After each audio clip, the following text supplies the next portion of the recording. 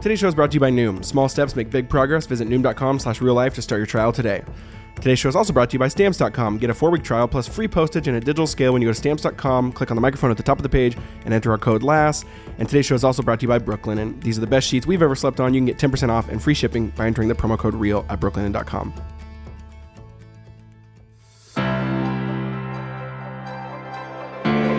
Hey guys, welcome to the Real Life Podcast, where we talk about exactly that every single week. Real life, which means some episodes might be about a fight we just had, some episodes might be about potty training since we have 2 toddlers, and some might be about eschatological realism because I love thinking and talking about deep theological things. And maybe we'll talk about all 3 of those in one episode. But we hope the show feels like hanging out in our living room with us, drinking a cup of coffee as we discuss faith and family and culture and Jesus. Me and my lovely wife, Alyssa, are your hosts, and don't hesitate to hit us up or reach out on social media to say hi or comment on this week's episode. Enjoy.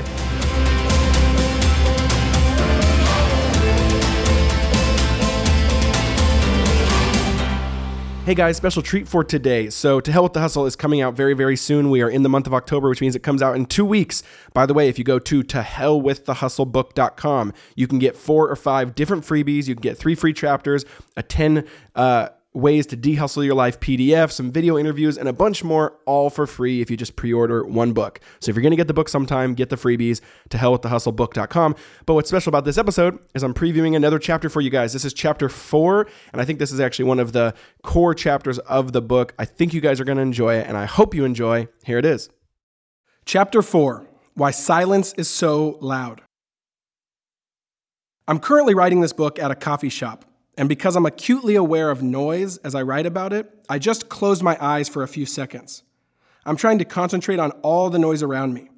I can hear some indie music playing overhead, a barista sliding back the icebox lid, then scooping and rattling the ice, and another barista yelling, "Turkey bacon sandwich."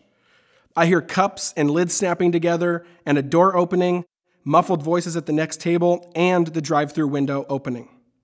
It's amazing how noisy it really is for a quiet place that many people use for work, and how good we have gotten at being numb to this noise. For an added dose of irony, there's a poster on the wall behind me that says in big, bold font, quote, "Take the sound of Starbucks with you." It's an advertisement to download the Spotify playlist they are playing right now when you leave. Nah, I'm good. I don't want to take the sound with me. Here's the reality, though. We actually do take noise with us. Noise is an airborne pathogen we are breathing in constantly. It gets buried in our body for better or for worse. We are creatures of this earth with 5 senses, and hearing is one of them. We read a lot about how our current way of doing things is harming the earth through our machines, factories, oil spills in our oceans, waste, depletion of resources, pollution, and many other things. But there is one I rarely hear about from politicians or those on the nightly news: noise pollution. Because of the insane levels of noise in our culture, a part of the human brain is being taxed far more than in previous generations. A part of your brain that is actually meant to fight and filter the noise by, quote, called sensory gating. That's sometimes explained as the, quote, cocktail party effect. For example, when there are 100 people talking in close quarters, if you have normal hearing, you have no problem being able to focus on the conversation right in front of you. Your brain is sensory gating, or blocking out all the irrelevant noise and stimuli. You aren't actively doing it, it's just happening.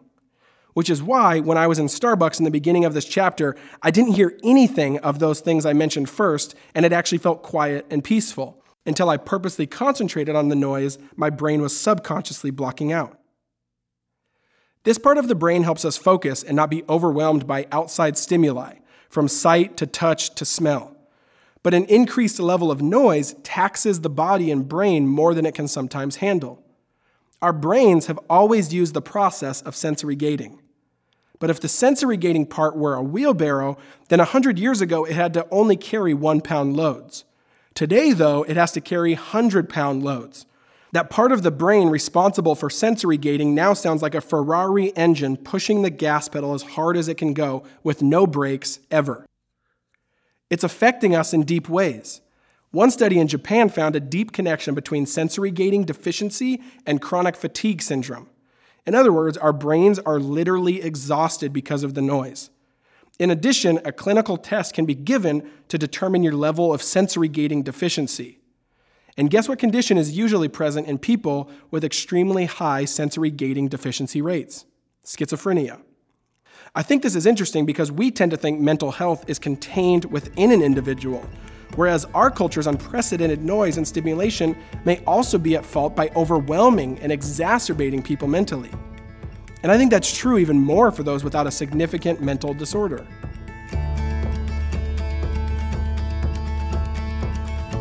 Hey guys, I want to take a quick break to tell you about Noom. You know we love Noom. The main reason I love Noom and their services and the app is because it's not just about losing weight. It's actually an app to develop healthier habits and just feeling better about yourself. And so that's why I absolutely love them. There's physical examples of what it's done for me. Just better clarity in the mind, more energy, all those different things. And also it just allows me through their app to make better choices and just consistently stay habitual with things I want to continue to grow at. And now if you don't know what Noom is, they're basically a habit-changing solution that helps you learn to develop a new relationship through personalized courses. It's based in psychology, so it's very holistic and makes sense and allows you to grow and get better towards the goals you want to.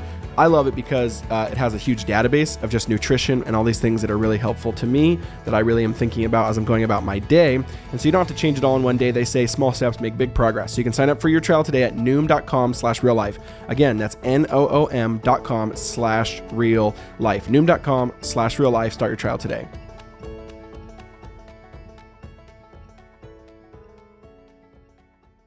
While I'm obviously not a medical or mental health professional who can determine if noise is making us crazy, I do know what it's doing to me. I want to escape it, but at the same time, like an addict, I want to be back in it. Silence is quiet, but it also roars. Noise distracts and numbs.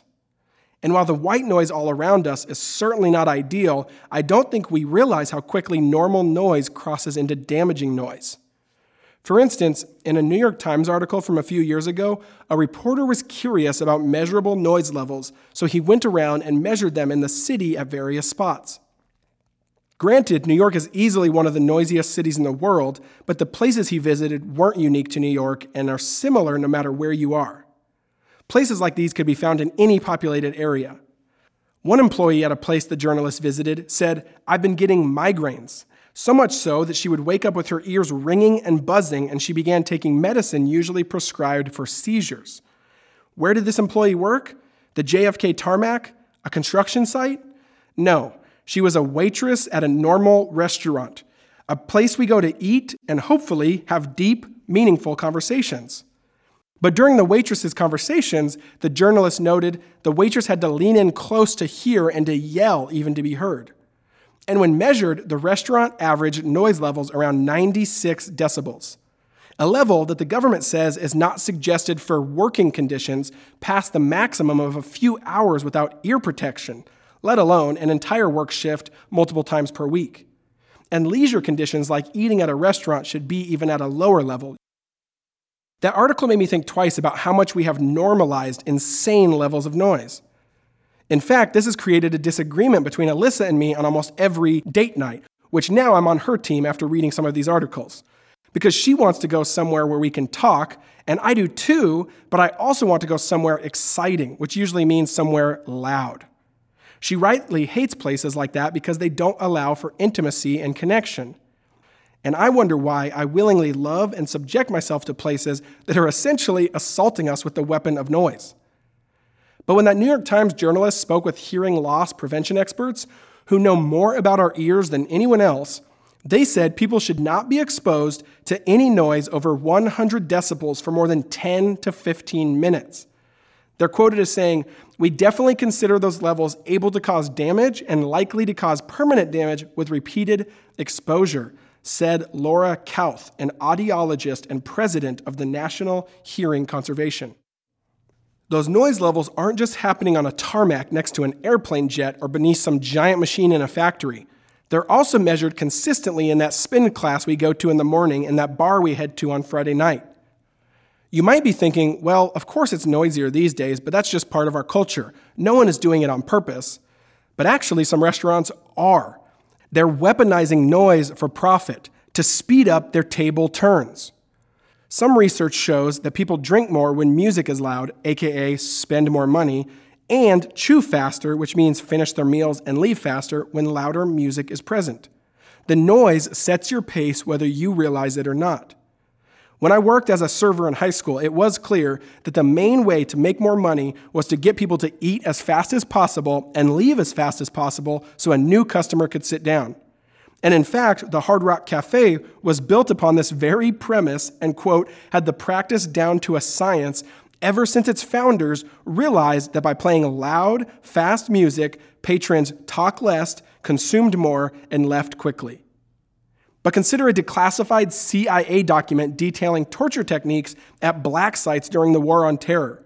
It mentions, quote, loud music 17 times and says that torture, specifically in Guantanamo Bay, involved heavy strobe lights and loud music. So if loud music and overstimulation and strobe lights are used as tactics of war and torture, why do we willingly subject ourselves to them in everyday life? Torture techniques on terrorists or a rave at a club for millennials, the same thing, apparently. What silence sounds like. When I normally go to bed at night, the house is silent. No one is speaking, no phones or tablets are on, there is no obvious noise. But one night, the power went out while we were going to sleep, and it was different. It was creepy silent, meaning the noise dropped from silent to terrifying. Because the dozens of devices that are usually receiving electricity in our house, the fridge, the modem, the vacuum charging, ceiling fans, were no longer humming and buzzing. That was true silence, and I realized I probably hadn't heard it for ages. What do we hear when there's no human noise at all? George Prochnik, the author of In Pursuit of Silence, set out to do exactly that, find silence. And not just any type of silence, but his goal was to find what he deemed as the quietest place in the world. This led him to Iowa and the basement of Trappist New Melleray Abbey, which is noted to be one of the quietest places on earth. As the monk showed him the way to the basement, he warned, quote, the silence of the room was so intense, it was likely to take him outside of his comfort zone. Some people from big cities, the monk added, find themselves, quote, physically unable to remain in the chapel for even 5 minutes. After I wrote this book, I even found another story of astronauts who have to do silent training because it's sometimes so silent in space that they actually have to go through training to get used to it. It's so silent at certain points, they can actually hear their internal organs and bones moving and creaking.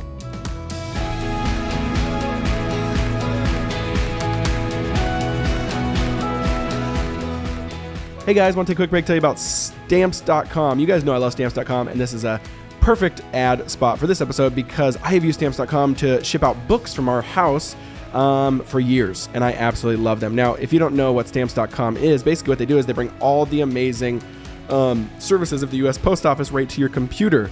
Whether you're a small office sending invoices or an online seller shipping out products or doing it like I am from my office, they can help you. You basically use your computer to print off official U.S. postage, any letter, any package, any class, anywhere you want to send. And with Stamps.com, you get 5 cents off every first class stamp, up to 40% off priority mail. And right now we want to hook you guys up. It's a no-brainer. You get to save time and money. So we want to hook you guys up with a special offer. That's a 4-week trial plus free postage and a digital scale with no long-term commitment. Just go to Stamps.com, click on the microphone at the top of the homepage and type in lasts. That's Stamps.com and enter lasts.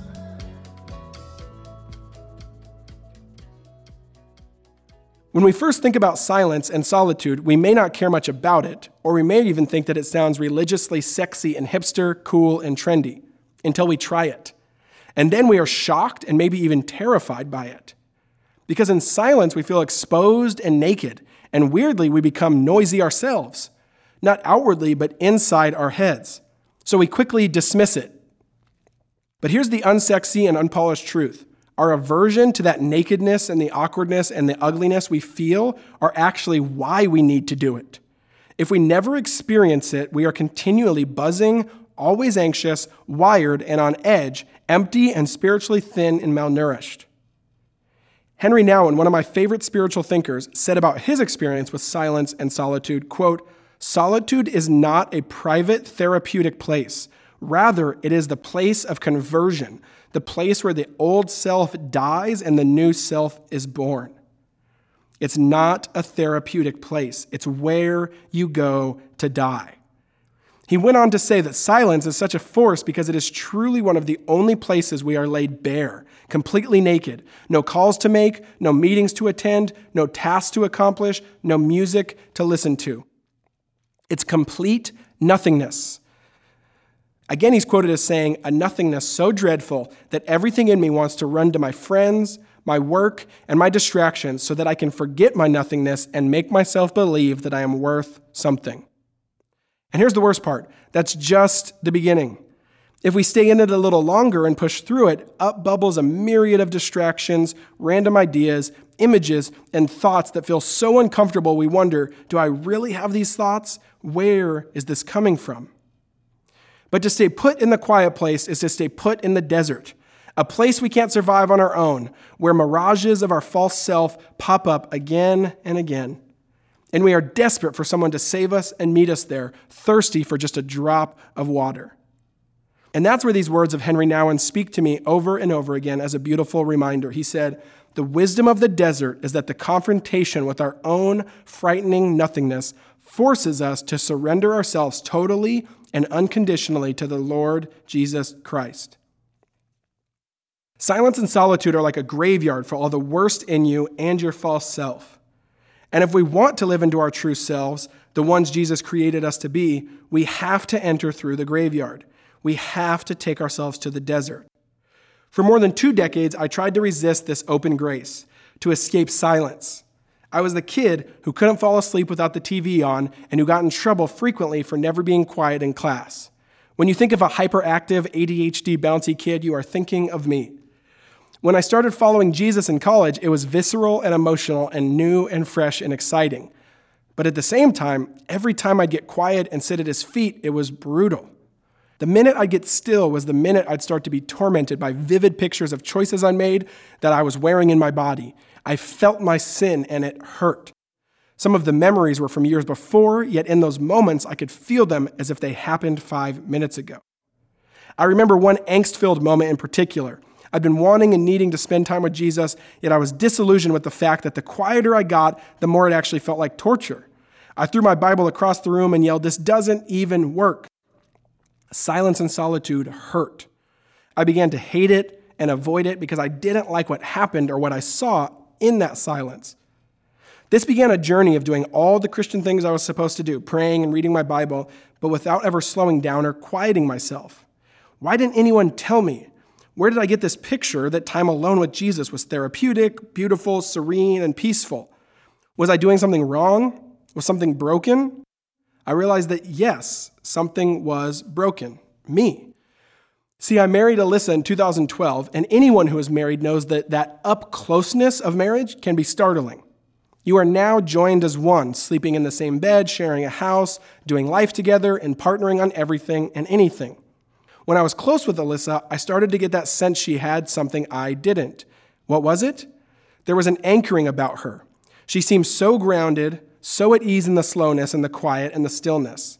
She even seemed to pursue it. If we were busy or if our schedule was crammed that week, she'd fight to get away and crave those moments, not unlike Jesus in Luke, where Jesus often withdrew to lonely places and prayed.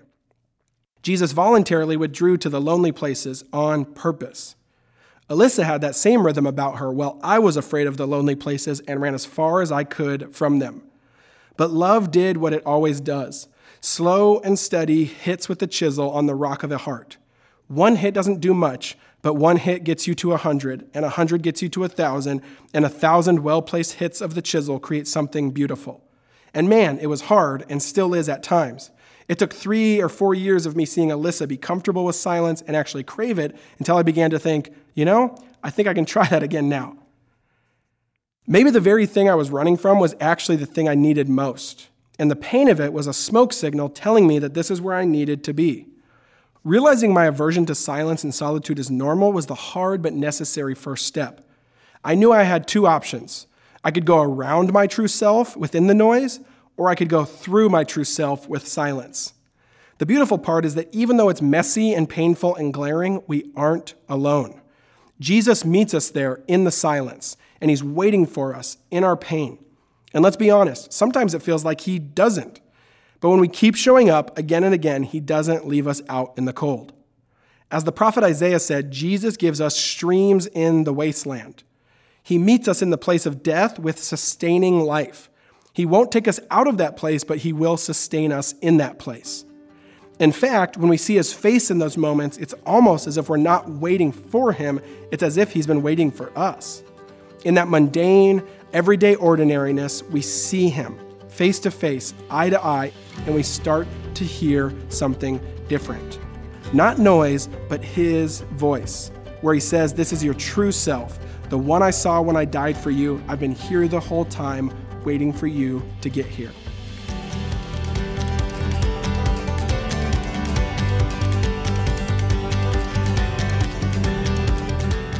Hey guys, I want to tell you about the last sponsor of this episode. That is Brooklinen, and you guys know we love Brooklinen. I love them because you spend a third of your life in your sheets, so they should matter. You should care about what you are actually sleeping on, and that you should actually want to sleep well. And that's why I love Brooklinen, because they're hotel quality sheets that don't cost an arm and a leg, and they have over 35,000 five-star reviews, more than any other online bedding company. Now, I love their story too. It was founded in early 2014 by a husband and wife, Vicky and Rich. Their mission was to basically make you comfortable in luxury sheets, towels, and bedding, but without all the luxury markup. And I think they've done a good job at that. And they are incredible. They don't just feel great, but they look great too. You can mix and match 20 plus different colors and patterns. So they're the most comfortable sheets there are, guys, and their towels have turned our bathroom into just a place that I want to use more and more because they're so soft. So I recommend them to friends, family, and everyone. So you can get 10% off and free shipping when you use the promo code REAL at brooklinen.com. And they're actually so confident in their product that all their sheets, comforters, and towels come with a lifetime warranty. So the only way to get 10% off and free shipping is to use the promo code REAL at brooklinen.com. That's BROOKLINEN.com, promo code REAL.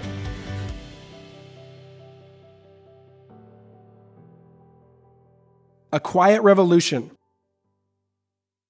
When we think of famous rebels or revolutionaries or resistors from history, we tend to think about noise and violence, about warfare and a small band of militia fighters trying to take down an empire. Not me. I think about Fred Rogers. Yes, Mr. Rogers. Of course, there's the urban legend he was a Navy SEAL and wore those awesome cardigan sweaters to cover up full-length arm sleeve tattoos, but I don't mean in that regard.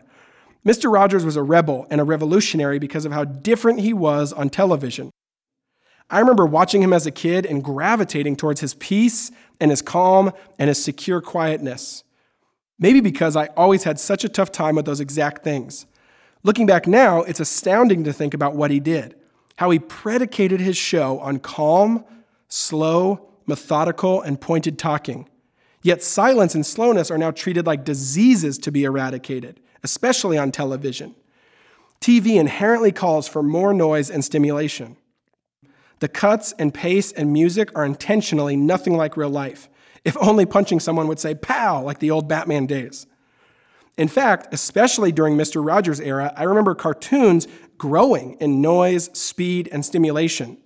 Today, most animated shows are an assault on the senses, causing violence to our more sensitive awareness, attempting to entertain and stimulate via a metaphorical electric shock that ends up frying the more fragile parts of us. Mr. Rogers knew that, and he knew it was creating a culture of buzz and anxiety, so he fought for the opposite. Think of the boardroom fight that must have happened at least once or twice. "Fred, you can't be silent for 10 seconds on TV and say and do absolutely nothing. That's the equivalent of a year in television time. People will immediately turn it off." But Mr. Rogers knew the difference. The media's culture of noise is like giving someone meth or cocaine. It overstimulates, lies to your senses, and then something in you weirdly craves it again, even though before you experienced it, you never realized you desired it. The only way to fight something like this is with the anchored, deep, slow presence of silence. Silence today is so rare, so undervalued, that in itself it is an act of resistance. Mr. Rogers used that silence strategically. "Silence is the greatest gift we have," he once said, and he fought for that silence everywhere. He even had a ritual in which every meeting spanning across decades actually had to start with silence. He'd instruct his staff and team to take 1 minute at the beginning of the meeting to think of a person who had a positive impact on their life, and he'd watch the time and tell them when the minutes was up.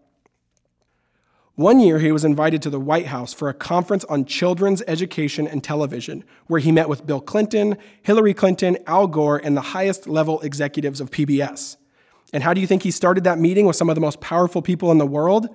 With 60 seconds of silence during which they were told to think about someone who had made an impact on them. He did the same thing when he accepted his Lifetime Achievement Award at the 1997 Emmys. In the middle of his speech, he took off his watch, told the audience he'd keep the time, and he led them in the very same exercise. He was leading not just the audience in the theater, but also the 18,744,000 people watching all over the country in that same moment. And it was clear from the very first second or two, when a few in the audience laughed or howled, they thought maybe he was joking. But he was serious. It was the Emmys, and millions were watching. 1 second of silence could easily lose those millions of viewers. I particularly love Esquire's account of the moment. They said, "And then he lifted his wrist and looked at the audience and looked at his watch and said softly, 'I'll watch the time.' And there was, at first, a small whoop from the crowd, a giddy, strangled hiccup of laughter as people realized he wasn't kidding. That Mr. Rogers was not some convenient eunuch, but rather a man, an authority figure who actually expected them to do what he asked. And so they did. 1 second, 2 seconds, 3 seconds. And now the jaws clenched, and the bosoms heaved, and the mascara ran, and the tears fell upon the beglittered gathering like rain leaking down a crystal chandelier.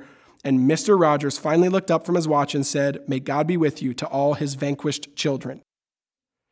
I wonder how many that night truly experienced their first minute of intentional, deliberate silence. That night, Mr. Rogers also reunited with Jeff Erlanger, a quadriplegic man in a wheelchair who had been on his show decades before as a kid. Mr. Rogers' gentleness and tenderness in that moment is honestly one of the most real and beautiful moments I've ever seen on TV. If you have a few minutes, go watch it on YouTube. It's when Mr. Rogers showed himself to be a resistor and a rebel all over again. And here's the truth we have to reckon with. Slow or silent space doesn't mean wasted space, no matter how much our world tells us it does. Empty space does not need to always inherently be filled. It can just be. What would it look like if we were to be people who reclaimed spaces of silence as an act of resistance in our daily lives? The quietest place. I grew up in Tacoma, Washington, and if you hop in the car and drive a few hours west around the Puget Sound, you'll end up in Olympic National Park. It's a gorgeous, sprawling area covering most of that left hook you see when you look at Washington State from above. Think Twilight and Bella and Edward, and you'll begin to picture what it looks like. The books were actually set in the tiny town of Forks, Washington, right outside the park. There's a particular part of the park called the Hoh Rainforest, informally referred to as one of the 7 wonders of Washington State. Lesser known than the Amazon rainforest, it is still quite dramatic in aesthetic and actual rainfall. People always joke that Seattle is the rainy city, which it is, averaging about 36 inches of rain per year. But here's the crazy part. The Hoh Rainforest averages almost that, 30 inches, in rainfall just from fog and mist moisture every year. For actual rainfall, it averages 14 feet per year. And because of that, it is one of the most lush and green forests you'll ever walk into. Feel free to pop onto Google and look real quick. Moss hangs from virtually every square inch of tree trunk and foliage. But here's the real reason Hoh Rainforest is so awesome. If you venture deep into the forest, you might come across a seemingly random tiny red stone. But this stone is not just any stone. It's actually a marker laid out by ecologist Gordon Hempton and his friend Fritz to mark the quietest place in the United States. It's a marker, a metaphorical stake in the ground claiming ownership and authority. Oh, and did I mention Fritz is actually a mannequin doll head rigged with a microphone? Visualize the heads you sometimes see people shooting at FBI training headquarters in all those crime movies, and you know what Fritz looks like. Hempton became interested in searching for the quietest place on Earth as part of his research, and this led him here, to the Hoh Rainforest. But he wasn't just set on discovering the quietest place on Earth, he is also set on defending it. He systematically hikes into the forest on certain days, takes noise readings, and as he says, when a noise intrusion occurs, I locate the noisemaker and I send them a letter and ask for their compliance. He continued by saying, This matter is urgent. It's likely that in 10 years, there will be no quiet places left unless we take action. I think Hempton's work is a great metaphor for our walk with Jesus. There are 2 steps to carving out this formation. First, we have to seek it, to seek silence, to chase after it, trek into the deep centers of a sacred space looking for where we might find it. But once we get there, we have to defend it. And like Hempton, when a noise intrusion occurs, we need to locate the source and ask for their compliance. See, we aren't slaves to the noise, to our phones, to the buzz, to the assault on our senses. We can and should ask, no, better yet, demand compliance. Our souls are at stake. And just like any resistance, whether a world revolution or a coup of an empire, it always, without fail, starts small, with one action, a tiny bit of momentum. And that's how it is on our journey with Jesus. You aren't going to have a beautiful, serene 3-hour period of silence and solitude right away. Well, maybe you will, but it surely wasn't that way for me. It was more like 2 minutes, and I itched. But I have to resist the need to scratch. I have to stay in it, put one foot in front of the other, and practice. There is a reason it's called a spiritual practice, because it takes practice, repetition, and learning and iterating and changing and adapting. And in that silence, you'll find a space where your old self begins to suffocate and your new self begins to be renewed. And the truth of God begins to slowly but surely fill and rewire and recalibrate your new humanness, the self that walked out of the grave with Jesus 2,000 years ago to new life, pacing and directing towards the New Jerusalem where all is put back together once and for all. Hey guys, thanks for listening today. I hope that chapter was encouraging to you. Hey, if you're interested in getting some more freebies, reading some more of this book early, or just getting a bunch of goodies, pre-order the book today, any retailer, and just send us your receipt at tohellwiththehustlebook.com, and you will get hooked up with all of these things. And I can't wait to hear what you guys think.